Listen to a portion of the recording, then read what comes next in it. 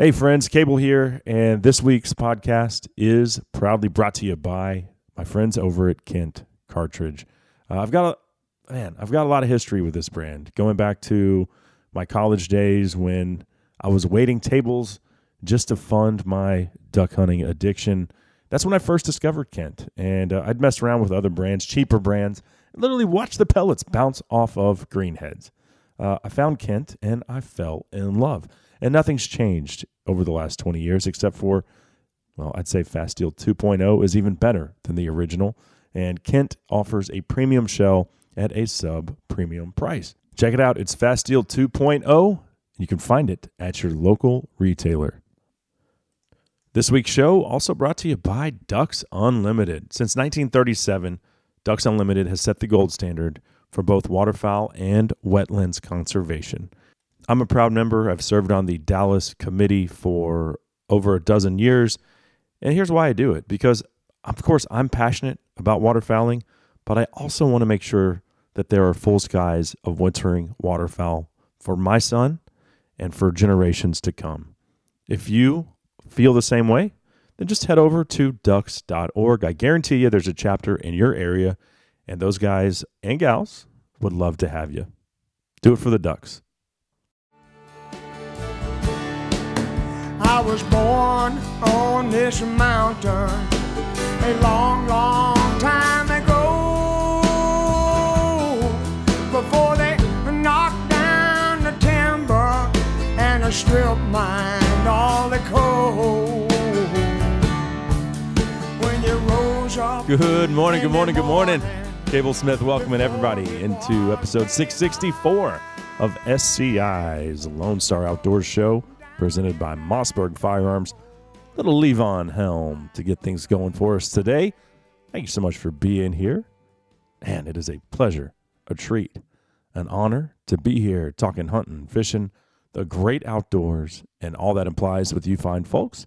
So I do appreciate you dropping by. We've got a great show lined up for you today. But first, one interesting note coming from Utah, a place where I keep buying points, but I've never actually hunted in Utah. I know they've got some giant elk and some great mule deer hunting as well. Big cats come out of Utah. But the Utah Division of Wildlife Resources announced last week a statewide emergency closing shed hunting in an effort to help wintering big game, particularly deer populations. The antler gathering restrictions go into effect February 7th through April 30th across Utah on both private and public lands. So I don't know whether to laugh or cringe, to be honest with you. To me, shed hunting seems like something that is reserved for the 6'5" Creedmoor crowd, personally, but I get it, especially if you have like your own place. Like if I owned my own land and I was chasing a specific deer year after year, I could see his growth and try to find those antlers. Maybe I'd be into that. But generally speaking, whether it's in the backcountry or on my deer lease, I see the antler. If it's a big one, I might pick it up, throw it in the truck. Generally speaking, I kick it out of the way and keep walking because the only bone I'm interested in is existing on an animal's head while I'm looking at them through the scope. That's just me. Like I like big antlers. I just prefer them on the wall rather than stacked up in a pile in the garage or the barn or X number of places where I've seen these shed hunters pile up their. Do you want to call them trophies? What do you want to call them? To me, it's just discarded bone. But I do feel for the folks who actually supplement their income by selling shed antlers. But let's be honest, that's few and far between. Most of these guys go out, collect the bone, pile it up, and that's just what they do. Maybe they'll sell it someday, but I just don't get it. Now, to try to enforce that on private land, oof. If it's my land, I'm probably going to be giving the Utah Department of whatever they call themselves, Utah Division of Wildlife Resources, the middle finger. It's my land. But I will tell you what is deplorable, and this is why they did it. It's because shed hunters are actively harassing elk and mule deer, pushing them into heavy cover, trying to get them to drop their antlers. It's literally a mad race. I've had Utah residents tell me this exact fact, that they line up at the trailhead.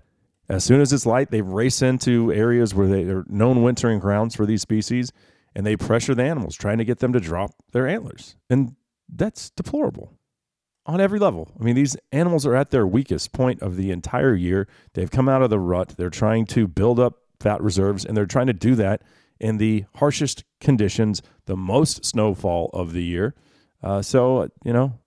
I don't really feel bad for them. And it might be a situation where a few bad apples ruined it for everyone else, but so be it.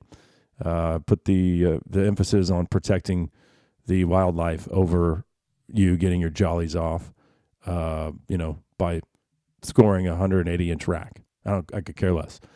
That's my take. But it's sad that it came to that. Anyway, what are we doing on today's broadcast? Let me tell you, it's going to be a good one. To kick things off, why don't you go ahead and pull up that stool a little closer to the old campfire. Pour yourself another cup of that Black Rifle coffee out of Granddaddy's beat-up old Stanley thermos, because off the top, we'll be joined by our old pal, Brian Lynn of Sportsman's Alliance.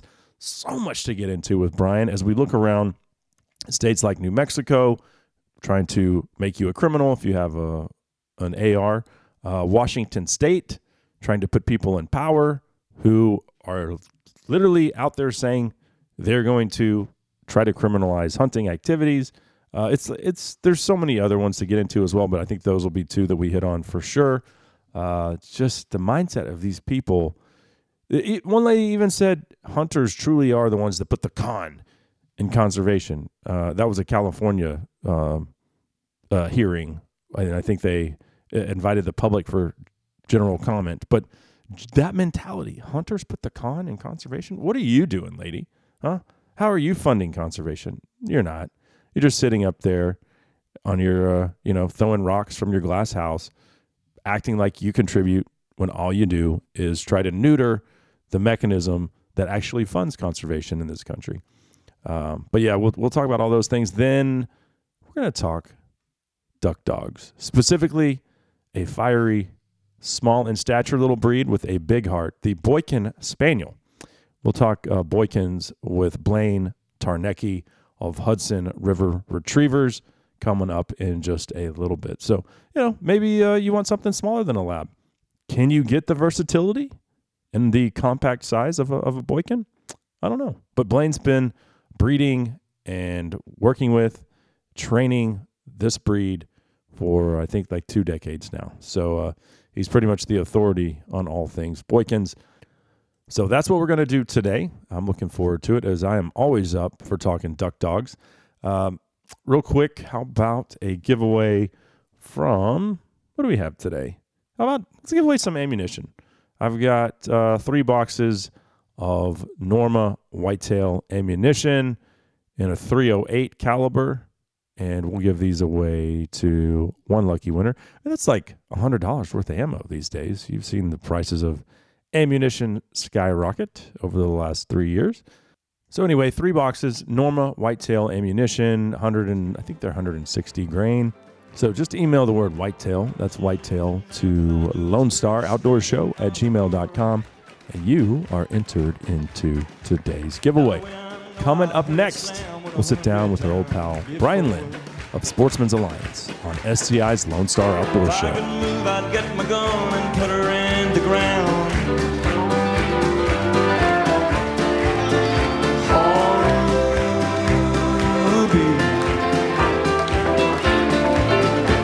Don't take your love to town. If you're looking for a thermal hog hunt near DFW, then 3 Curl Outfitters has you covered. Offering fully guided thermal hunts just minutes south of Dallas, guide scout daily to put you on the bacon. Using thermal imaging technology to hunt feeders, crop fields, and river bottoms, you get unlimited hogs and no kill fees. Visit www.3curl.com. Also offering corporate hunts and food and lodging available by request. Book at 3curl.com or call 214-455-0940. In the market for a compact track loader? Check out the Bobcat Advantage, where Bobcat track loaders squared off against other brands in a variety of tests and challenges. Whether you're looking for performance advantages, uptime protection, or quality design, Bobcat compact track loaders are the best built machines in the industry. But don't take our word for it. Watch the videos at bobcatadvantage.com or see Bobcat machines in person at one of our 9 North Texas locations. Visit bobcatofnorthtexas.com or call 469-586-0000 today. I wanna love her all day and all of the night. I wanna love her all day for the rest of my life. And it gets hard sometimes, don't I know it? One of my favorites there from Camp No Sleep. The name of that one, bringing us back on SCI's Lone Star Outdoor Show, presented by Mossberg Firearms. I'm Cable Smith, and we are all set to check in with our good friend Brian Lynn, VP of Marketing for Sportsmen's Alliance.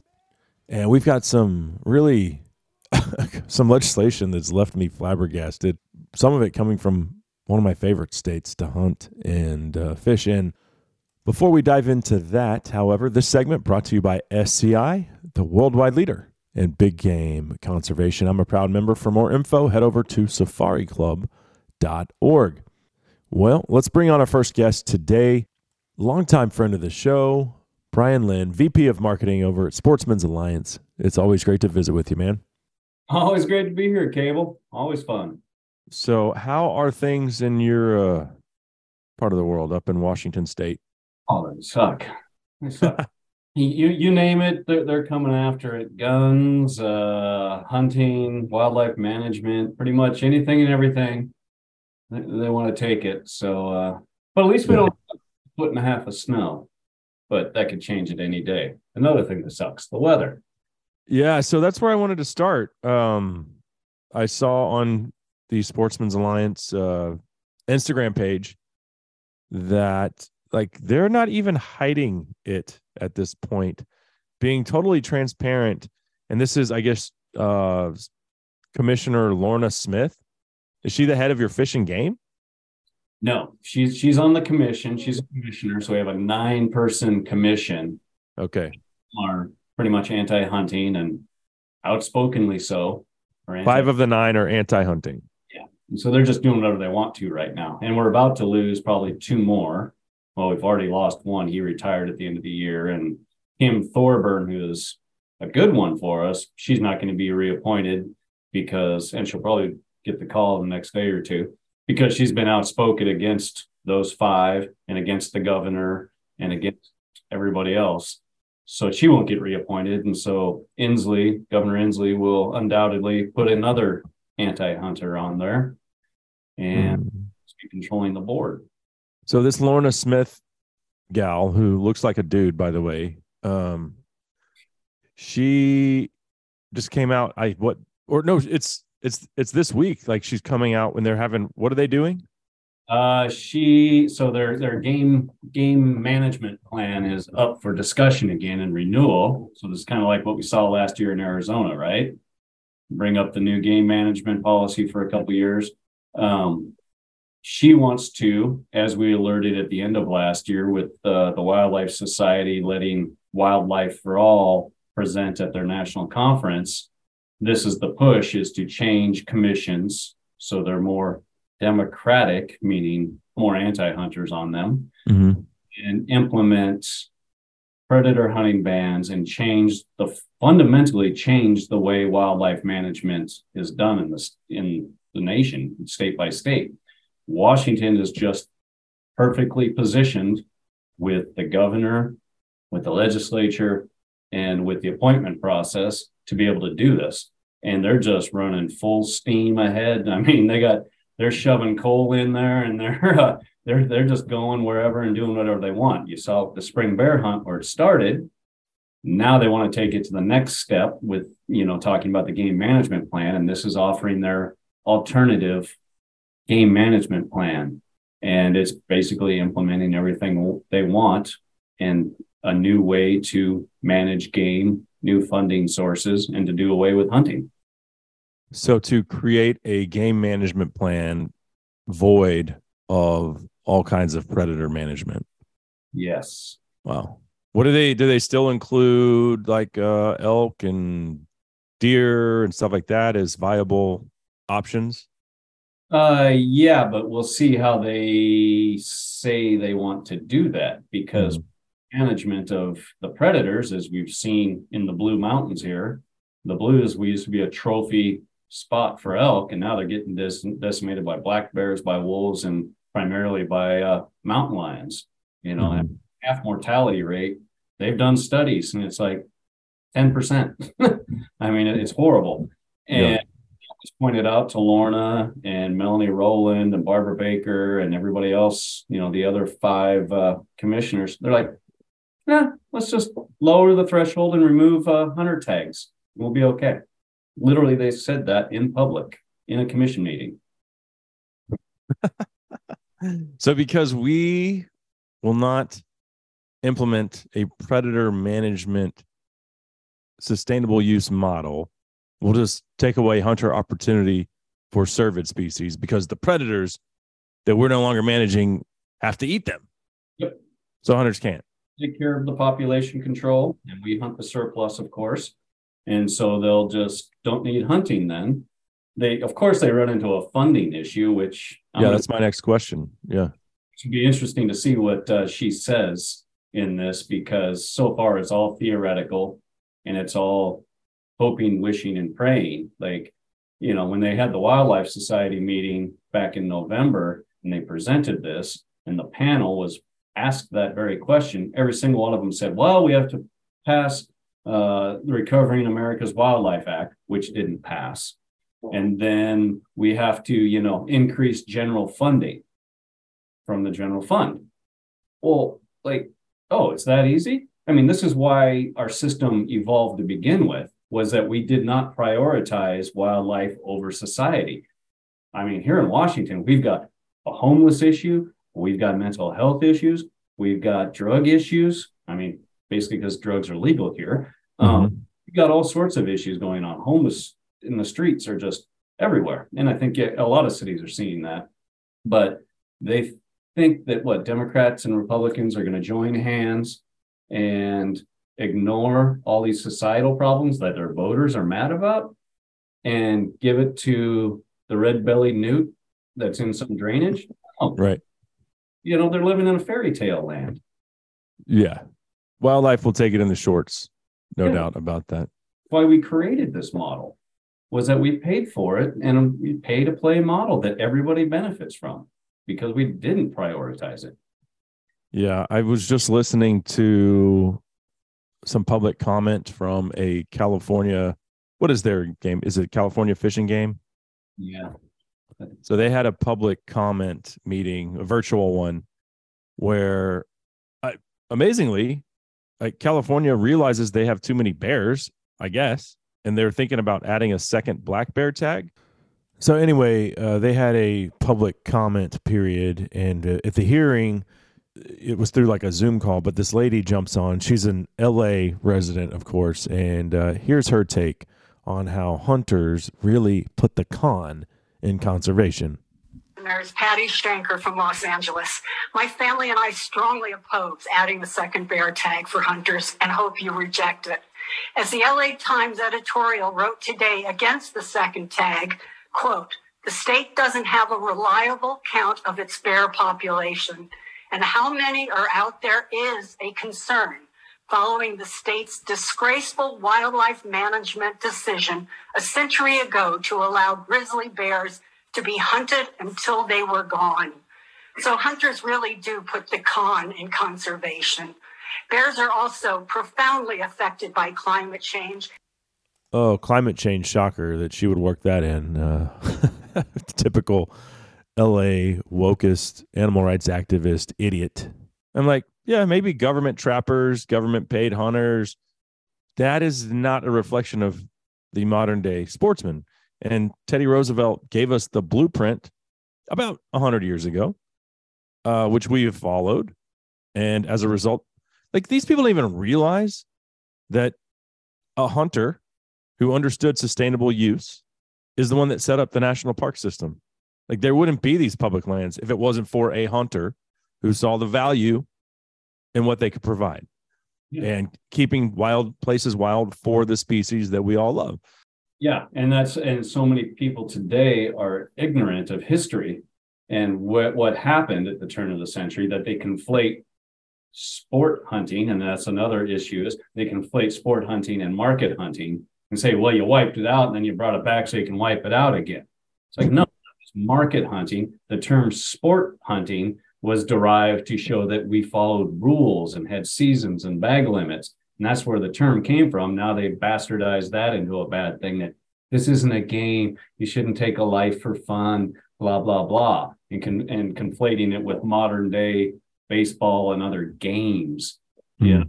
That's not at all what it means, but that's another issue that we're running into. That's a PR issue and a media issue that they've seized on, along with trophy hunting. In most game situations, don't involve death at the end of it. Games or something, I don't know. Like, I'm going there to kill something and then I'm going to eat it. And by the way, if it's a nice one, I'm going to put its horns or antlers or cape or whatever on my wall because I like to. But that fits their agenda and it works. But I'm a trophy hunter, which they've, like, you used the term bastardized. They've bastardized that too. Like, what does trophy hunter really mean? Well, it means I like to hunt the old males that have already sown their wild oats. It might not even be part of the breeding population at this point, but that got to a ripe old age. And instead of them dying of old age or being eaten by wolves, starving, killed by another up-and-comer, more dominant buck or bull or whatever it is, instead of that, I'm going to kill them and eat them. And I'm going to pay a lot of money to do that. And that money is going to fund the very things that you pretend to care about while you throw rocks from your glass house. Yep. Amen. It's just I could go on forever on that. Let's talk about New Mexico, though. And so I just made a list because you and I haven't talked, basically, like the holidays and then trade show season started. You've been on the road. I'm about to head to SCI in Nashville this week. But I made a list from y'all's social media stuff and the newsletter, and one of them that I wanted to hit on, and I couldn't believe this because the Land of Enchantment is a special place to me. I mean, it's borders Texas, so it's easily accessible. Some of my fondest memories have occurred in the on the public lands of New Mexico's backcountry, but it makes me second guess whether I want to continue to support that state when they come out and say that they are going to make it illegal not to buy, and this is you can correct me if I'm speaking out of turn here, but not just to buy an AR platform rifle, but to own one.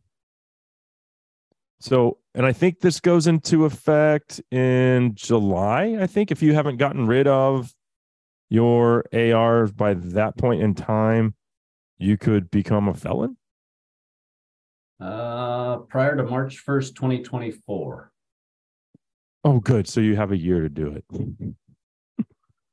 March 1st. So what exactly does the new bill, and it has been passed, correct? No, it's working through the process right now. Well, that's at least good. There's a hearing actually tomorrow in the let's see, it is in the House Judiciary Committee tomorrow afternoon at 1:30. So it's working through the House right now. Okay. And this is HB 100 and HB 101, House Bills 100 and 101. Yep, 100 is a 14-day waiting period, which is interesting, right? Because so far the standard has been 10 days. So what's going through here in Washington, what's been passed by ballot initiative in Oregon, it's kind of like your, standard magazine, I'm using air quotes for people that can't see, is 10 rounds, but now all of a sudden it's 14. We've seen Biden and others say 8 rounds now. It shows a slippery slope, right? Like you can go from 10 to 14 to whatever, or from 10 rounds to 8 rounds. It's whatever fits the narrative for them. and pushes their agenda. So the first one would be a mandatory waiting period of 2 weeks. And that's HB 100. Uh-huh. And then, which I testified against here in Washington. None of the studies, Rand Corporation, which is a think tank that the military uses, like nobody argues with a lot of their conclusions. And they looked at the whole body of evidence for waiting periods, training, mandatory training. And at best, it's inconclusive. Mm-hmm. Even with waiting periods, it's actually shown in some instances to increase homicides. Women, domestic partner violence, wanting to get a gun and are murdered during the waiting period. So it's actually shown to increase it at times. I mean, I'm opposed to that, but that one really isn't. That one doesn't piss me off as much as HB 101, which is, and I'm reading this now from your social media. HB 101 redefined several commonly owned semi-automatic rifles, pistols, and shotguns as assault weapons and bans the possession, manufacture, purchase, sale, and transfer of these assault weapons, air quotes, along with standard capacity magazines capable of holding more than 10 rounds of ammunition. This is the sticking point. There is no grandfather clause. There is no grandfather clause, reiterate that. And current owners would be required to move the redefined assault weapons out of state, sell them to a federal firearm license dealer, or surrender them to law enforcement prior to, this says July 1st, 2023. So there's a little discrepancy there. But, and if they don't, they will face felony charges. A felon. So I had on, I'm not a big fan of his from a Pittman Robertson standpoint, but I am a big fan of his for his advocacy towards the Second Amendment. And I'm talking about Representative Andrew Clyde of Georgia. I had him on last week to talk about, and you guys even said it in your write-up here, how New Mexico is redefining what these weapons are. And he, was very clear that on a federal level, the Biden administration is redefining terms because they don't have the sway in DC to do away with ARs or, undermine the Second Amendment. So what do? They go in and they redefine what something is. So they rewrite the definition, just like they rewrote the definition of a vaccine and what they rewrote the definition of what a woman is too. Like now we're going to rewrite the definition of what these weapons are. And typically, and he used this term, which I had never heard before. Maybe I'm just a good old boy, but the word is lenity, which means if you already owned it. And the Supreme Court ruled on another law where they were trying to, encroach on gun rights. But they said if you already owned it, you're guaranteed not to have to turn it in based off of lenity, meaning there should be common sense here. You didn't buy it when it was illegal, and they can't take it away from you. That's not what New Mexico is trying to do. No, not at all. And it says capable of holding more than 10. I mean, you're looking at 22s. You're looking at some of the extended barrel shotguns, receiver is shotguns. Yeah. Home defense shotguns. Yeah. So, I mean, that's shotguns, rifles, handguns. It's anything and everything. And it's a felony. Right. Felony. Yeah. So you do absolutely nothing and you could be a felon. Yeah.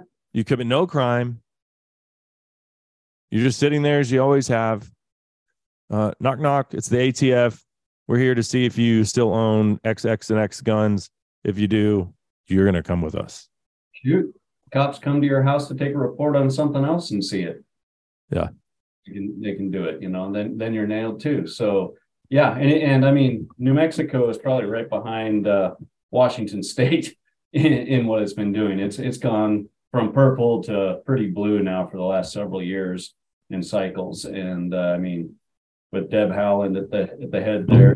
Oh my God. She's hands and everything else. So it's not a sportsman friendly. It's not the land of enchantment for sportsmen. Not anymore. That's for damn sure.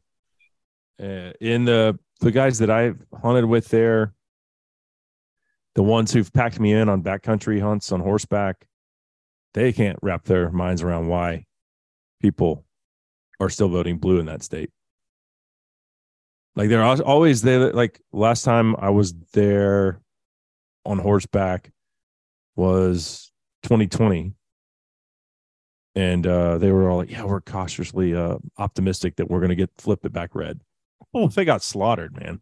Yeah. No, there's a lot of poverty in that state and a lot of programs that are being undertaken. And so that tends to skew it towards that left side. Well, yeah. You know, they need that government nipple to suck on. So, and when you give it to them a little bit, you can't take that away from the baby's mouth. The baby gets upset. Well, we'll continue to monitor that situation. That's like you said, HB 101 is the most concerning to me. And we'll see if that gets passed or not. But I don't think, have other states passed the same thing where they have made it a felony to possess those weapons? I mean, that's Canadian stuff right there. Yeah.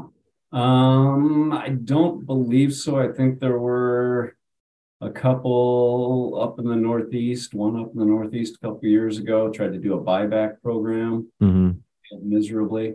Well, there's certainly states that have banned certain magazines. I mean, you know, California, of course, Washington. Yeah.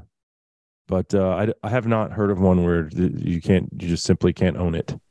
Yeah, especially after it's already been legal and they're just setting a cold hard date that turns you into a felon automatically. I don't believe that's... Yours is just sitting in your gun safe behind you, and if you do nothing at all, felon.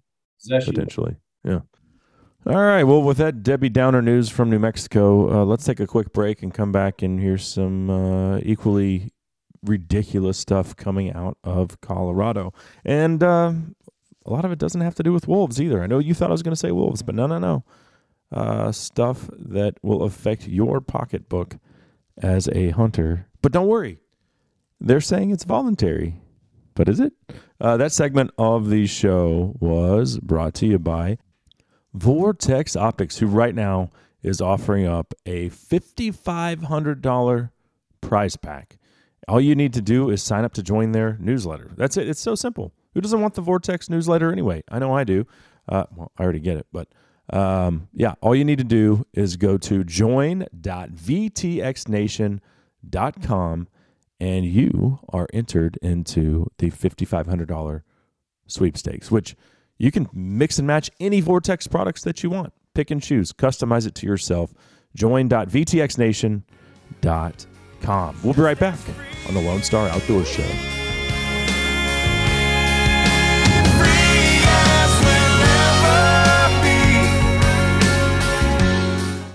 Hey guys, Cable here for Armasight. If you're looking to light up the night, whether that's with thermal or night vision, then you need to head over to Armasight.com. That's where you can find all of the thermal and night vision monoculars, thermal weapon sights, and of course, night vision nods. Yeah, those cool looking helmets, the one that I have. Yeah, buddy. You can find them over at Armasight.com. They've got it all right there. And even better than that, they've got some new stuff coming down the pike, like the 640 contractor. I've got the 320, 640, even better. You can find it all at Armasight.com. I'm Chris Letzinger, online sales manager at Cinnamon Creek Ranch here, reminding you we're not your typical archery club. We're a one-of-a-kind archery facility with indoor and outdoor ranges, a full pro shop, and 6 different 3D courses. Cinnamon Creek was designed by hunters for hunters. Located in Roanoke, Texas, we have over 200 3D targets to hone your archery skills. Call 817-439-8998 or visit us at cinnamoncreekranch.com to visit our new online store. That's cinnamoncreekranch.com. Wow, we live in crazy times when it comes to censorship on social media. And if you're a gun owner and a hunter, and if you're proud of those things and you post about those things, then you're already on the blacklist. You're getting censored. You might not even know it. Take it from me. I had my Instagram page deleted for an entire month for no reason last year. Guess what? That kind of stuff doesn't happen over at Go Wild. It's a community of people who love to hunt, fish, and cook their wild game. They also love guns. If you want to be a part of that kind of place where you're not getting censored, where they actually promote posts with that kind of content, just go to download Go Wild. It's a free app. I absolutely love it. You'll see me there posting every day. So come on, join the conversation at Go Wild. Hey, this is Evan Felker with the Turnpike Troubadours. Thanks for listening to the Lone Star Outdoor Show. Well, I left my heart in Tulsa on the corner of Easton and Main, on the Cane's ballroom floor, soaking up a bourbon stain. Man, I wish Turnpike would put out another record. I tell you what, I think they were about the best thing going in their heyday. I'm Cable Smith. Thanks for tuning in to SCI's Lone Star Outdoor Show, brought to you by Mossberg. We are going to continue our conversation with Sportsmen's Alliance's Brian Lynn. First, though, this segment brought to you by Numa, gear for the outdoors. Here's the cool thing. Numa is the only hunting apparel company that has a lifetime warranty on all of their gear. No questions asked. Something breaks, you send it back, they'll fix it or send you a brand new one. And if you're like me, you probably beat the hell out of your hunting gear, like more than anything else. My hunting clothing that I wear on my body takes a beating. It just does. And you can't beat a lifetime warranty. You can find their entire lineup at numaoutdoors.com. Okay, well, Brian, thanks for sticking around. Let's head over to Colorado at this point, because the good sportsmen of Colorado, much like I would say Seattle controls the vote for Washington State, Portland obviously sways things in Oregon, but Denver and Boulder have really effed things up for all of the good conservationists, sportsmen, and women of one of the most beautiful states in the country, really. It's a damn shame, which this is amazing. They're trying to propose a $13 tax on hunting licenses for a voluntary program to swap lead for non-toxic shot. Yeah. Well, explain to me how if you have to pay the $13, it's voluntary. Like, what's voluntary about that? That part is turning in your lead shots, but you have to pay for it whether you want to or not. So yeah, it's to buy the alternative metal shots, shot shells, bullets, whatever, and to fund educational programming, pamphlets, whatever, to promote non-toxic, in quotes there, non-toxic shot and bullets. And if you come in and you want to trade in your recently bought ammo or older ammo, I guess, before a date, that you can turn it in and get a non-toxic replacement.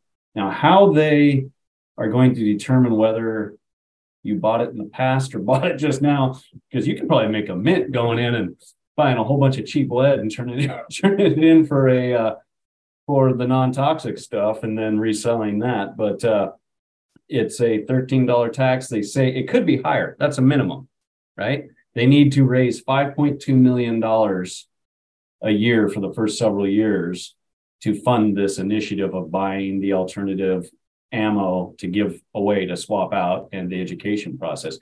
And they're guessing like 290,000 licenses that it would apply to out of like 700,000. If they didn't sell that many, the price would have to go up to cover the difference, right? Of course. No, yeah. But if you increase the price of something, participation drops. It's a known fact. So, yeah. So $13, but it's voluntary. But hey, do I have to pay it? Yes, you do. You volunteer to pay it because I told you to. License to pay it. Yeah, dude. And we've had on multiple employees of ammunition manufacturing companies, also folks like Mark Oliva of the NSSF. And, there's just no magic switch. These companies can't overnight start making all non-toxic shot. The machinery doesn't work that way. The materials aren't as easy to get. What's going to happen is there will be a shortage. Prices will go through the roof. It's impractical. Science doesn't support it, but yet here they are, and they know it. So it's just another underhanded shot at hunting. Yeah, well, we see the refuge stuff that we've been talking about for over a year now. Thanks, Deb. The pushing there. So, yeah, we've seen it. Actually, I had a great conversation with John Zinnel from Federal at SHOT Show. Mm-hmm. all of the lead they use, federal CCI, etc., all of the lead they use is from recycled car batteries. All of the steel shot that everybody uses comes from China. Mm. It's an interesting dynamic that China. It's like we can import steel or we can use the lead that's already here and being recycled and used again.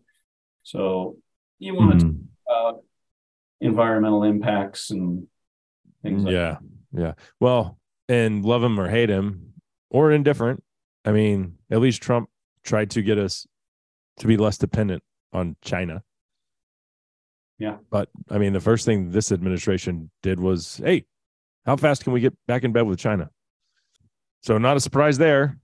But I didn't even realize, though, that's a great point, that it's kind of a renewable resource used in repurposing old car batteries and turning it into ammunition. Yeah. Or mining fresh stuff out of China, which doesn't follow the same environmental regulations we do. Mm. But China doesn't give a crap about environmental regulations. Yeah. So it's an interesting point to look at. I'm kind of digging around for a story there. Yeah. Second thing going on in Colorado, and we had on a lifelong Colorado resident and fly fishing guide, and then Charles Whitwam from Howl for Wildlife a couple weeks ago.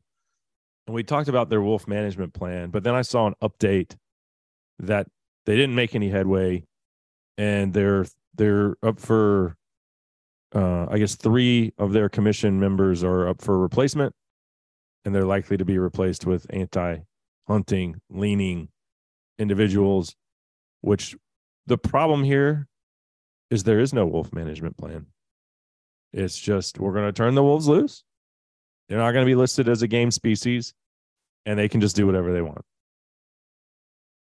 Dude, I've never publicly said that landowners should just deal with it themselves, but I think that's about, if they push this forward, but even like in Idaho, Wyoming, Montana in 95, when they reintroduced wolves, they had a plan that said, we have 150 breeding pairs or whatever the number was, then we will turn it over to the states. They can control it. Now that was another legal crapshoot, and they still are fighting that in court, every time, as frequently as the antis can, get the money together to sue them, which is what they exist to do. But at least they had the plan, and on paper it said, when we get to this number, you guys can manage the wolves.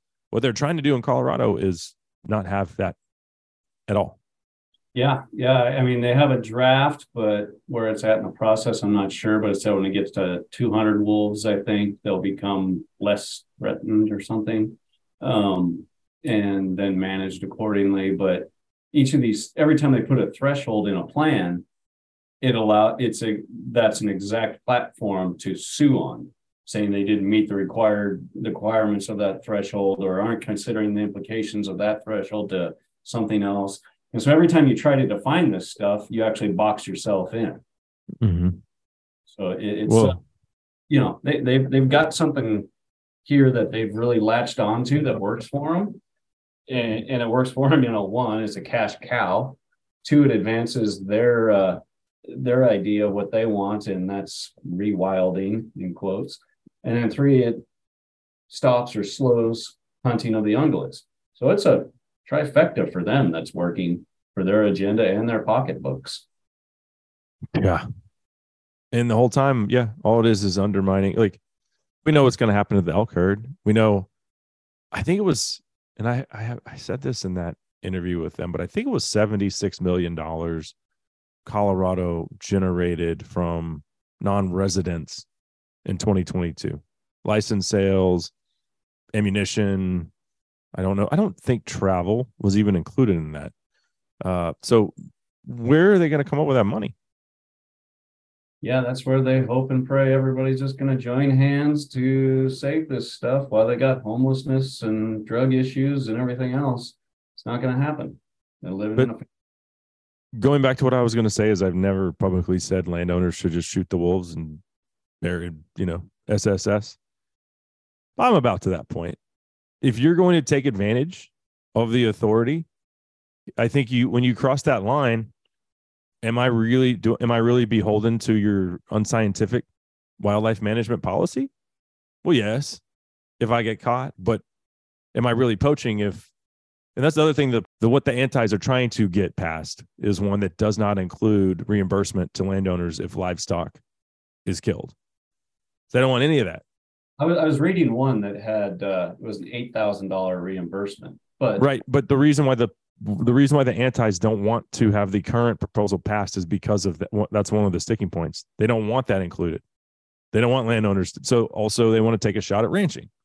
Yeah. Oh, yeah. Yeah, definitely. I mean, I've seen it here in Washington. It's, it started off with reimbursement for lost calves and cows and whatever else, but then that went away. And then on top of that, we spend like $1 million a year or more shooting the wolves, the state controlling the wolves. In Washington? Yeah. Oh, I didn't know Washington was aerial gunning the wolves. Yeah, the state, when they have a problem pack, they've wiped out a couple of packs that have become habituated to cattle. And so got a couple. Well, that's encouraging at least. Yeah. And so it's, but I think it's over $1 million a year now they spend shooting wolves that the state does to manage them. And Well, it's not like you could just sell wolf tags and let the hunters do that and not have to pay the $1 million. You could actually, wolf tags are not expensive. They're usually $30 to $50 depending on the state. Yeah. But you could actually create some revenue and let the hunters do their part. Ours were actually in eastern Washington, where I live on the border of Idaho. Ours are actually federally delisted. They were included with the Idaho, Montana, Wyoming population, but they're still protected under the State Endangered Species Act, which has different thresholds, meaning packs in different parts of the state and number. So most of the wolves live just north of me here, about 5 minutes to an hour just north of me. And that's where most of them are. And those guys are just getting hammered as they're waiting for them to disperse. And going back to Lorna Smith to come full circle, she lives out on the peninsula and was like, I would love it to be able to look out my window and know there's wolves out here. And we're like, I'll help you pick them up, help you pack them over there. We'll drop them off. You can have them. Yeah. Because you're getting hammered while they're just waiting for everybody else to la-di-da along. Wow. Incredible. Yep, absolutely. What's happening here in regard to just emotionally driven wildlife management across the board? Yeah, it's a busy session again. It's firing up. A lot of the gun control stuff has come up to begin with. Of course, all the states hammering that.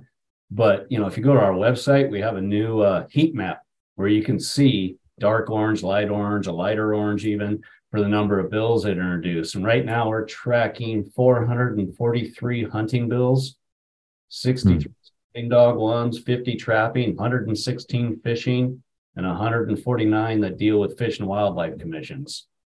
And you can go on there, click on it by state or topic, and then you'll see the bill numbers and quick descriptions, and it'll lead you down the pipeline. And so you can go down a wormhole if you want to, looking at stuff. Well, we certainly appreciate you guys picking up the slack for the rest of us, keeping us all informed. It's a thankless task, like I said, but one that I think we'd be pretty well screwed if we didn't have organizations like Sportsmen's Alliance. So, Brian, a big fan of you guys, as you well know. Thanks for everything you do, and appreciate the time today. You betcha. Thank you, buddy. You bet, my friend. There he goes, Brian Lynn of Sportsmen's Alliance. You can find them on all the socials and their website at that name. Always great catching up with Brian. That segment brought to you by All Seasons Feeders and Blinds. Coming up next, we're talking duck dogs, specifically a small in stature breed that packs a big punch in the field. You're listening to SCI's Lone Star Outdoors Show. Confronted my fears at the point of the gun. All that I ask is one simple request. Just give me some peace, Lord, give me some rest. Some say a silenced gunshot is the baddest sound out there. At Silencer Central, we have another favorite. It's the sound of silence delivered to your front door. When you buy from Silencer Central, we handle your application, set you up with a free NFA gun trust, and deliver your silencer straight to you. With an average 90-day turnaround time when you use eForms, buying a silencer is simpler than ever. Visit silencercentral.com and we'll help you get started. Did you know that Orvis has been family-owned since its inception in 1856? Think about that. They also donate 5% back to protecting nature. Orvis and its customers have raised and donated more than $20 million to protecting nature over the past 25 years. They continue to grow a community of outdoorsmen and women with classes focused on everything from fly fishing to wing shooting and hunting dog handling, from basics all the way to advanced. And don't forget about their unique fly fishing and wing shooting trips all over the world. Orvis, proudly American-made fly fishing gear since 1856. It's that time of the year where you might want to try to kick off a new year with a fitness journey. Cryo and More has all your holistic healing needs with cold therapy, heat therapy, and pressure therapy, which shortcuts the time you have to spend recovering from your workout or minimize the muscle soreness you feel from physical activity. Cryo Skin is a body hack that speeds up the death cycle of the fat cells using non-invasive technology that uses heat and cold to eliminate fat cells. Your greatest wealth is your health. Visit cryoandmore.com or head over to the location off of Virginia Parkway in McKinney. Now she's running up ahead to chase some deer. Comes back to tell me that the coast is clear. It's a different world I see when it's just my dog and me. Cable Smith welcoming everybody back into SCI's Lone Star Outdoor Show presented by Mossberg Firearms. Thanks for being here. We're about to get into one of my absolute favorite topics, bird dogs, specifically duck dogs. But before we do that, this segment of the show brought to you by the Mossberg 940 series. Whether you're looking for a duck gun, they've got the Pro Waterfowl. Or spring is almost here. Maybe you need a new turkey gun. They've got a 940 in that model as well. It's their new semi-auto loading platform. You can find the 940 series at mossberg.com. Okay, well, I've had the pleasure of hunting with a bunch of different breeds over the years, not only in the duck blind, but also upland, from Brittany's to English pointers to Springer Spaniels, Poodle pointers. I mean, the list goes on and on. There's so many great options. Vizslas, but one in particular that I've hunted with quite a bit due to my buddy Ray Johnston's affinity for them is the little Boykin Spaniel. And while I will always be a lab guy through and through, there's a place for other breeds, both in the field and in the duck blind. And so for someone who wants a smaller dog, the Boykin, I think, offers a lot of versatility in a very compact package. So joining us now, a guy who has dedicated his career to working with and promoting this breed, it is my pleasure to welcome Blaine Tarnecki of Hudson River Retrievers. Yeah, excited. Can't wait to talk about some little dogs. Yeah. So first of all, thanks to Ducks Unlimited for getting us hooked up. Tom Davis recently had an article focused on smaller dogs as working dogs in the duck blind. So we're going to talk about that today. But first, a little bit about you as a hunter and a dog trainer. Looks like you've got some, I don't know, what is that? That reminds me of like Savannah, Georgia. Like maybe there should be an old plantation behind you with those trees. And pretty much, man. We're in Central Florida. We try to get down here for a month this time of year when it's a little too cold up in Northeast Georgia in the mountains, and come down here, get a little head start with our field trial dogs and hunt test dogs in the water. So, yep, you see the pretty Spanish Mosh on the big live oaks, and enjoying our time down here. Yeah, looks. I mean, you're in short sleeves and shorts. Looks balmy. Yeah. So what about you? Did you grow up as a duck hunter? I did not. I grew up in Southwest Florida originally, and we hunted deer and hogs and turkey and things like that. And as a kid, squirrels and rabbits and quail, everything a young boy would do with a shotgun, and did that. And it wasn't until my early 20s when I'd moved to Northeast Georgia, which is the worst waterfowling area in the country, that I took up duck hunting a little bit. Got involved with some guys that had Boykins, and we kind of met by chance to get into the meat of it. I guess I can tell you part of my story with that, but hunting a little public watershed lake in Northeast Georgia, I'd come back to the boat ramp, and there'd be another guy at the boat ramp with a Boykin in the front of his truck, in front of his boat. I had a Boykin, then met another guy with a Boykin. Next thing you know, we become friends. We have been training our Boykins just as, amateurs wanting good duck dogs, and got to knowing each other pretty well, and started meeting up on Saturdays and Sundays and training together, and found out that we all kind of used the same training program back then, and had a great time with it. I didn't know anything about a hunt test or a field trial at that point. We used our dogs to pick up our ducks. Didn't know about competitions and doing something outside of duck season other than training. And so I'd met a professional trainer in North Georgia and asked him if I could come over and hang out and just learn some stuff from him training wise. And went over there with one of my Boykins that was pretty good back in the day. And he started talking about hunt tests a little bit and field trialing. And he saw my dog was pretty good for a Boykin. That's what he said. All the lab trainers is always, well, it's pretty good for a Boykin. Right. Never would admit that it could do the same work as their labs or their Goldens or whatever other larger breed dog. And he invited me to a hunt test. And I said, I don't know anything about it. He said, he kind of showed me the ropes. I signed my little dog up for the highest level there was, being the arrogant idiot that I was, and went in there and actually passed both days and kind of got hooked in the competitive hunt test side of things, and kept doing that and got a title on that hunt retriever champion title on that Boykin and on the next one. And then started to see why a lot of the guys, a lot of the pro trainers complained about watching the Boykins at hunt tests, because they did look terrible. And so one thing led to another. I was teaching school, and I started, people at the hunt test would see mine and say, hey, will you train my Boykin? I said, yeah, sure. I had time. I get off at 3 every day, off all summer. And so I would take 2 or 3 or 4 in the summer and work with them. And those dogs started getting better and started getting their hunt test titles. And one thing led to another. My wife and I decided we'd start our own business doing this. She was still working, and our 5-year goal happened in about 16 months. And things just blew up on us, and we started Hudson River Retrievers, and we were training nothing but Boykins back then. We were just kind of diving into a little bit of a niche market and doing that. And over the years, I don't know how many titled Boykins we've titled, but it's been a good many, and a lot of the higher titled dogs, hunt retriever champions and master hunters, which there aren't a lot of Boykins that have done that.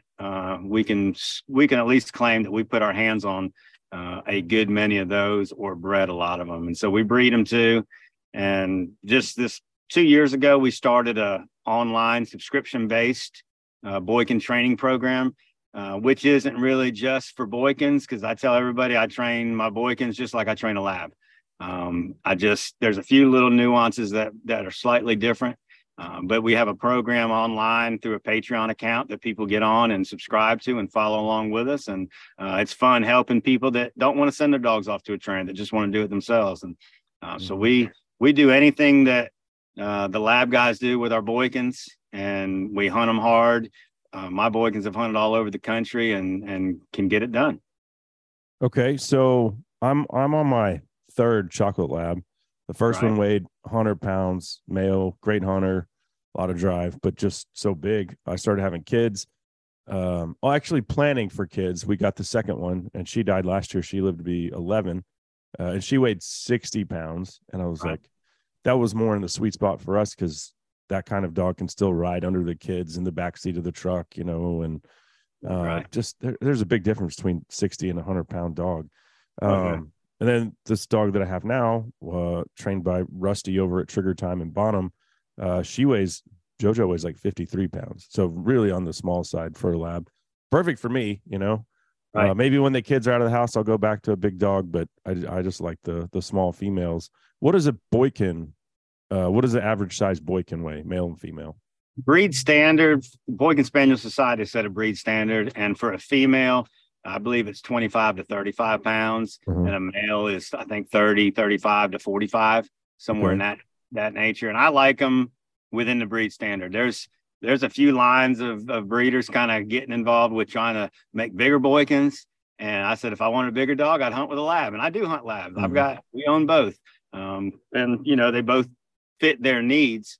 But if it's going to be if I want a Boykin, I want a small dog. I want a smaller one. So my best male that I've ever owned that is 11 now, and he's on his last year competitive work before we retire him. He's about 37, 38 pounds soaking wet, and that's the way I like him.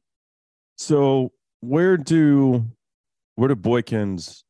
So other than size, what is the appeal of a Boykin compared to a lab? Or I don't know if many people even still hunt with Goldens anymore. I don't hunt with anybody that has a Golden. I don't really think it's that popular in Texas these days, but what are the advantages of a Boykin over some of the larger breeds? Well, whether it's maybe there aren't any. I don't know. Maybe it's just the size thing. Well, the size thing is the advantage, I guess. If you're, if you're paddling through a backwater swamp in a kayak or a canoe, and you're shooting wood ducks, and it's easy to grab that Boykin, pick them up back into the boat. That's sort of where they originated in South Carolina in the low country, doing things like that. They got an incredible nose, and so you shoot them ducks and it lands in the swamps or in the reeds or the cattails or lily pads, wherever. That little joker is going to find it. They're a very versatile breed, and I think the allure comes from the versatility of them. They're such good flushing dogs. A lot of people like to do upland hunting with them, quail hunt, pheasant hunt, grouse hunt, that sort of thing. We want them for duck hunting, and goes back to my personality type, and I just like to prove people wrong. And I've got a 26-pound female on my trailer right now that's as good a Boykin, female Boykin I've ever seen, and she runs master tests with the labs.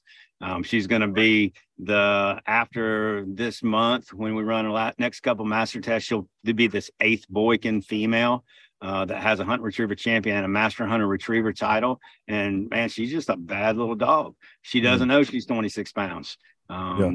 Picks up geese, can do anything, and they can pick up a Canada goose. You might have to work with them a little bit and teach them, but I've had to work and teach plenty of labs too, how to handle it and not be afraid of it. But they're versatile. They do the upland great. They do the duck hunting great. They're just good little dogs. They can fit in the layout blind with you and rock and roll. You said something like that that piqued my interest looking back on time spent in Africa when you said the dog doesn't know it's 26 pounds. It reminds me of the Jack Russells that they use as blood tracking dogs that might weigh 15 pounds, don't tell a Jack Russell he weighs 15 pounds. He doesn't know. He just is like, oh, there's a wounded kudu. I'm going to go get it now. Like that's the deal, man. You get a well-bred Boykin, and breeding's important. I've trained a lot from all different lines across the country, and I see some in particular that have the drive and the want to, and that just don't give a rip attitude, and I'm going to go get that duck. And that's what I want. I want one that I can sit in a pit blind in Arkansas with 8 or 9 guys, and he's going to pick up our 8 or 9 limits. Breaking eye. Is there an issue with stamina, or can they go as hard as a lab? Oh, well, obviously their size makes a difference on that. And, is there a difference in the stamina? I'd say so. They've got to make about 300 steps to that lab's 75 steps to, to that bird. And, they swim slower because their legs are smaller. And there's some that can swim pretty daggum fast, faster than some slow labs. You're comparing apples and oranges a lot of times. And so, you get I've got a little 50-something pound chocolate lab female on my trail that runs field trials, and that little dog swims faster than any dog I've ever seen. And you get a 90 or 100 pound lab, and, they can't keep up with that thing. They get a little bit tired sometimes quicker. And so, I think it's dog to dog in all of it. And I think it's, you get a dog, to me, if you get a dog that has a desire for a bird bad enough, they don't care how cold, they don't care how rough it is, how thick it is, how tired they are, they're going to go get that duck. Yeah, I think that's a good point. Regardless of breed, if that dog's wired that way, they don't know they're tired. They hate it enough to go get it. Yeah. What about the cold? How do these dogs do in colder temperatures? Some do great, some don't do so great. I think a lot of it has to do with upbringing, but I think the cold water issue to me goes back to my previous statement. A dog that wants that bird bad enough, and this is any breed. Mm-hmm. So I've had plenty of labs that don't want to go on that last blind because the water's cold, or because they just don't want to do it. But it's that desire for that bird. I think every dog is cold when they get in icy water. They're all cold, but how bad does that dog want that bird? And is it worth the cold to go get that bird? So you buy a Boykin that is wired for birds and wants that bird more than anything. And I think, their small size and their coat type, it'll be overridden by that desire for that bird, and they'll just work. I sold a puppy to a guy several years ago in upstate New York that hunts almost every day of duck season. He sent me pictures of that dog back on a dog stand on a big lake, just icicles hanging all over it everywhere. He sent me, pictures of that dog in the snow retrieving geese for him.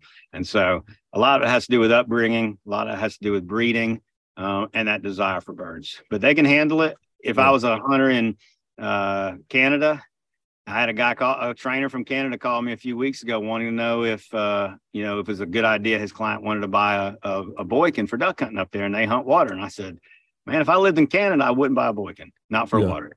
But for where we hunt in the Southeast and in Arkansas and, Texas and Louisiana, they're perfect. Okay. And so, I've hunted one of my buddies. He's a country singer, Ray Johnston. He's on his second Boykin. We've been hunting together for 15 years. And that's the only experience I have with them. Great little dogs. But he's always bitching about their coat and, how it gets all matted up. And especially I would think if you're doing upland hunting with them, what is the maintenance like on that? For what we do, it's not too bad. And the coat types vary so much in the breed. Some of them have a pretty thin, flat coat. Some have a thicker, curly coat. Some have just a wavy, longer hair. And it's very random on what dogs are producing that, but it depends a lot on the coat, where you hunt. If I'm hunting a swamp back home that has cockleburs in it, I'm taking my lap. Okay. Those things will get matted up. Typically, the worst place is behind their ears. We keep them shaved right here behind their ears, and it makes it easier to get that stuff out. But if we're down here in Florida right now, and they've got tons of sand spurs everywhere. My wife's been bitching at me about every evening because Allie's got sand spurs all in her coat, or Buck's got them all in a butt, and she's picking them out. And so you're gonna have that, especially when you're out upland hunting and you're in the fields doing that. In the water, not so bad, but there is a little bit of maintenance. We don't shave our Boykins at all, other than, like I said, around their ears. We keep their coats the way they are all year long. Some people think shaving them is going to help them be cooler in the summertime. It's the exact opposite, according to vets and most doctors. That coat serves as insulation, keeps the sun off their skin, and actually keeps them cooler in the summer. And go back to the allure of the Boykin. That's another thing. They're the South Carolina state dog, a hot natured state, especially during dove season. The Boykins are super popular for dove season. But they're very heat tolerant. And so, it's 92 degrees on September 1st, and we're dove hunting in North Georgia, and Boykin's picking up birds for everybody and doing good and not stroking out. And so that's another, good point and positive to the breed. Right on. Okay, well, let's do this. Let's take a quick break. We'll come back and continue the Boykin conversation momentarily. That segment, though, was brought to you by Rustic Reminders Taxidermy and my friends over at Trigger Time Kennels. Boykin's not for everybody. Actually, I'd say most duck hunters hunt with a lab, right? That's the standard. And if you're looking for a lab, if you're a lab guy like myself, then you need to check out Trigger Time. My friend Rusty Hagelin, that's where we got little JoJo. She just turned 2 this week, by the way. Happy birthday, JoJo. But he not only bred JoJo, he also trained her. She just wrapped up an incredible first season in the duck blind. Also fetched a lot of dove, too. Very pleased with her drive. And Rusty will train your dog. Or, if you're looking for a great bloodline, he has litters available from time to time as well. And you can find him on Facebook or Instagram at Trigger Time Kennels. We'll be right back on the Lone Star Outdoors Kicking Show. ass is getting old. Taking names takes its toll on a worn out, busted, beat up soul like mine. It's time to tell you about Protect products. Veteran owned and made in the USA, Protect makes your water work harder for you in the field. They have a hydration electrolyte formula for endurance and replenishment. It's perfect for elk hunting, right? Energy formula for when you need an extra kick. Immunity for optimizing the immune system. And one of my favorites, the rest formula to ensure deep sleep and proper recovery. All the formulas are liquid, so they mix instantly in your water bottle or Camelback. And the cool thing is, they don't gunk them up like a powder with that messy residue. They also have an easy-to-use line of mineral sunscreen for quick and odorless application and all-day protection in the field. For more info, head over to protect.com to see their entire lineup. That's Protect, PROTEKT.com. Having my mistakes, I swear I should have known better. Half of my mistakes were just amongst friends. You get a little distance on Radney Foster for you today. Half of my mistakes, bringing us back on SCI's Lone Star Outdoor Show, presented by Mossberg Firearms. Cable Smith riding shotgun with you. Thanks for being here today. We're still talking Boykin Spaniels with Blaine Tarnecki. Before we get back into that conversation, though, this segment is brought to you by All Seasons Feeders and Ducks Unlimited. Thanks to DU, by the way, for setting up our conversation. My interest in talking about Boykin stemmed from an article written by Tom Davis that was sent out in the DU newsletter. So Tom was like, well, yeah, I'd love to talk to you about it, but why don't you discuss it with the actual authority? And, of course, he recommended Blaine, who he referenced in the article. So thanks to DU and thanks to Tom as well. With that being said, let's get back into that conversation here. And Blaine, I did want to ask you, because the Boykins that I've hunted with and the ones that I've come across have typically been chocolate colored. Is there any other acceptable color variation with this? They're all on the registration. They're either going to be registered liver or dark chocolate. And so the liver ones are even dark, are a little bit darker. And I've seen Ray's dog. I've seen him and met him at Boykin Spaniel Nationals. He'd come out and do a little show for the national ceremony stuff. And I can't remember his dogs, but they're all going to be that brown color. That's the breed standard. Some may have a tiny little bit of white on their chest here, and it's allowable to a certain degree. There's measurements you take when they're puppies, whether or not they can be registered, but any other white on their body anywhere is a disqualification for registration. Okay. What about cost compared to a lab? That's a great question.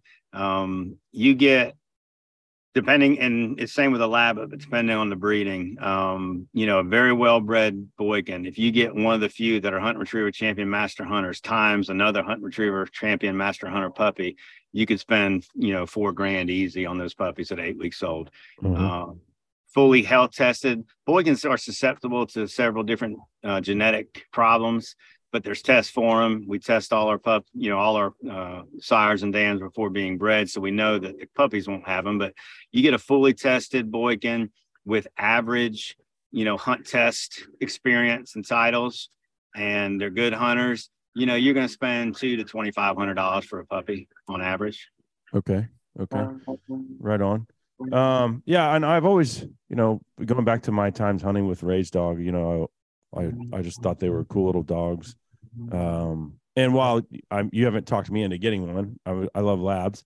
I think that they deserve some respect, and for people that want something smaller, hey, here's a great alternative. Like I said, the kids were the main reason why I wanted a smaller dog. I'm glad that I did, and then once I got a smaller one, I'm like, that's what I'm going to do from now on with my labs. So, and like I said, I love them both. My main hunting dog right now is a 4-year-old yellow lab that we own that is just a machine. And I mean, he's big and strong and built and can swim and is just a marking machine. He's a trial dog, and does it all. And but I hunt Boykins still, but Buck's getting older. He's retiring pretty soon. We got a younger one coming up, and she'll start hunting soon. I'll hunt them both. I'll take them both out to my club in Arkansas, or when I go hunting in other places, and hunt one day, and depending on the conditions or amount of people, may hunt the other one. But do you ever hunt them both when you're upland hunting? I can tell you, I can count on no hands the number of times I go upland hunting. Okay. Yeah, I just don't. I'm a duck hunter and I'm a retriever trainer. I don't train for upland. Very rarely will I train an upland dog. I like making Boykins into just badass retrievers, duck dogs, and that's where we kind of made our name and do our deal. And that's what we do. That's what I hunt. I'd hunt every day of duck season if life allowed it. So I'm not missing a day of duck season to go, flush birds. Right. Infatuate with ducks. And you said they have great little noses, as good as a lab, you think? I think they're better. Most spaniels have better noses. And, I think in that article that you were speaking of earlier, I mentioned it to him. The spaniel's ears are, so, with all the hair, and they're a little bit longer. A dog's ears has a lot to do with scent. And so and it's like bloodhounds have big giant ears. And so those ears provide scent cones and kind of trap in that scent closer to their face. And so that's the reason why spaniels and, English setters and, different kind of bird dogs like that have such good nose, and the bloodhounds have such good nose. It's a lot to do with their ears. I did not know that. Hair on their ears. What about when you compare a Boykin to a Cocker Spaniel or a dog that's comparable in size? What is the advantage of, and I don't know if you've worked with Cockers before. Yeah, I have, and I've been around them a good bit. A Boykin Spaniel is a pretty high-strung beast because they're a spaniel. You get a true field cocker, and they're a Boykin times 10 as far as energy goes. And so they were built to work a field and work it fast and thoroughly. And they're a better upland dog, but they're not near the waterfowl dog as a Boykin. I'm actually training a little English cocker now for a hunt test judge who wants to turn this into a retriever hunt test dog. And, it's sort of square peg, round hole kind of a deal. And, the difference is I'm trying to get a spaniel who wants to quarter a field to run straight. And, the English cockers that I have seen, and it's not all of them, but the ones I have seen don't have the drive in the water. And, they're a good bit smaller. The little field cockers are a good bit smaller than even the Boykins for the most part. Now the one I'm training is doing good. It's going to take a lot longer. They're just, they're spastic little creatures and a little bit different than the Boykins. But, if I was wanting a duck dog and I was picking from anything other than a lab or a well-bred field golden, it would definitely be a Boykin. Okay. Interesting. So as we're wrapping up here, when it comes to the Boykin, but you said they're from North Carolina. Historically, when did they breed this dog into existence? South Carolina. Oh, South Carolina. Yeah, okay. I don't remember the date. It's early 1900s. They came about, and the old story was, and early on they were, a mixture of several different breeds. And a guy found this little dog. The tale is, and he was on the Wateree River in South Carolina where he lived and hunted, and it was just like a lot of people say, it's the dog that doesn't rock the boat. And everybody out there in the low country of South Carolina are paddling around and hunting wood ducks and mallards in these little backwoods swamps and waterways. And, that was sort of their origination. And they became really popular dove dogs. Dove hunting's huge in South Carolina, tons of dove clubs like their duck clubs out west. And they loved them for dove hunting and flushing quail and doing all the kind of plantation work that the little dogs do. And so that's sort of where the origin came from. Yeah, I wonder what kind of breeds they use to create the Boykin. I've heard it. I don't keep up with it. I just think of them as Boykins now. Yeah. I know there's Water Spaniel in them, American Water Spaniel in them. Couple, probably a little Cocker in them. It's got to be, but all this hodgepodge of dogs made this breed now that's, recognized as a breed. Well, we have our state dog in Texas is called the Blue Lacy. Not a very popular dog across the country. I know what you're talking about. The guys in South Texas use these things to blood track deer. Right. And the legend is they have some coyote in them. And they are kind of wild. Like, I wouldn't be like I had a guy that ran the Texas Lacy Dog Foundation, and he bred them and had a great bloodline. He offered me a puppy. I was like, man, I have kids and I don't live on land. I live in a neighborhood. I was like, no, I can't accept that, not because I don't think it's a great dog, but for me, like, I'm not going to be fair to that dog. I don't have, I'm not, it's just, but yeah, they have coyote in them. So the legend says, I don't know, be interesting to. I've heard they're pretty nasty little critters at times. Well, you think about banging up a deer or a hog or whatever, they got to have a lot of grit in them. So for sure. Yeah. There's a lot of Boykins out in Texas now. There's some really good ones out there. And I trained one for an outfitter outside of Wichita Falls. Trained one for him as a personal guide dog for him. And there's several good lines of Boykins out there in Texas. Would you say the Boykin is increasing in popularity? Oh yeah, 100%. I could sell 25 Boykins today if I had 25 Boykins. It'll take a little while to sell labs. Now the market's flooded with lots of lab breedings all over the place, but the Boykin market is super good, super strong. The prices just keep going up, regardless of the economy that we're in. It seems like they just keep going up, and popularity is increasing. If you go to Hunt Test, that's the sort of the biggest tell for me, is seeing them at Hunt Test and seeing so many Boykins at the finish level and at the master level at Hunt Test now, where 18, 20 years ago when we started running those tests, you would see, you might see one or two in an upper level Hunt Test, and now you'll see several. I'll take 6 or 7. I'm running a master test this weekend down here in Florida, and I'm running 5 Boykins in it. And that club probably won't see that many Boykins at a test at one time the rest of the year. But you're starting to see more and more running the upper level Hunt Test, and people are realizing, these dogs can do it. And, as far as meeting the standard that they're asking labs and every other breed to do, they're meeting it and passing the same exact test that they are. Okay. You mentioned something earlier, and I just wanted to pick your brain on that real quick before we go.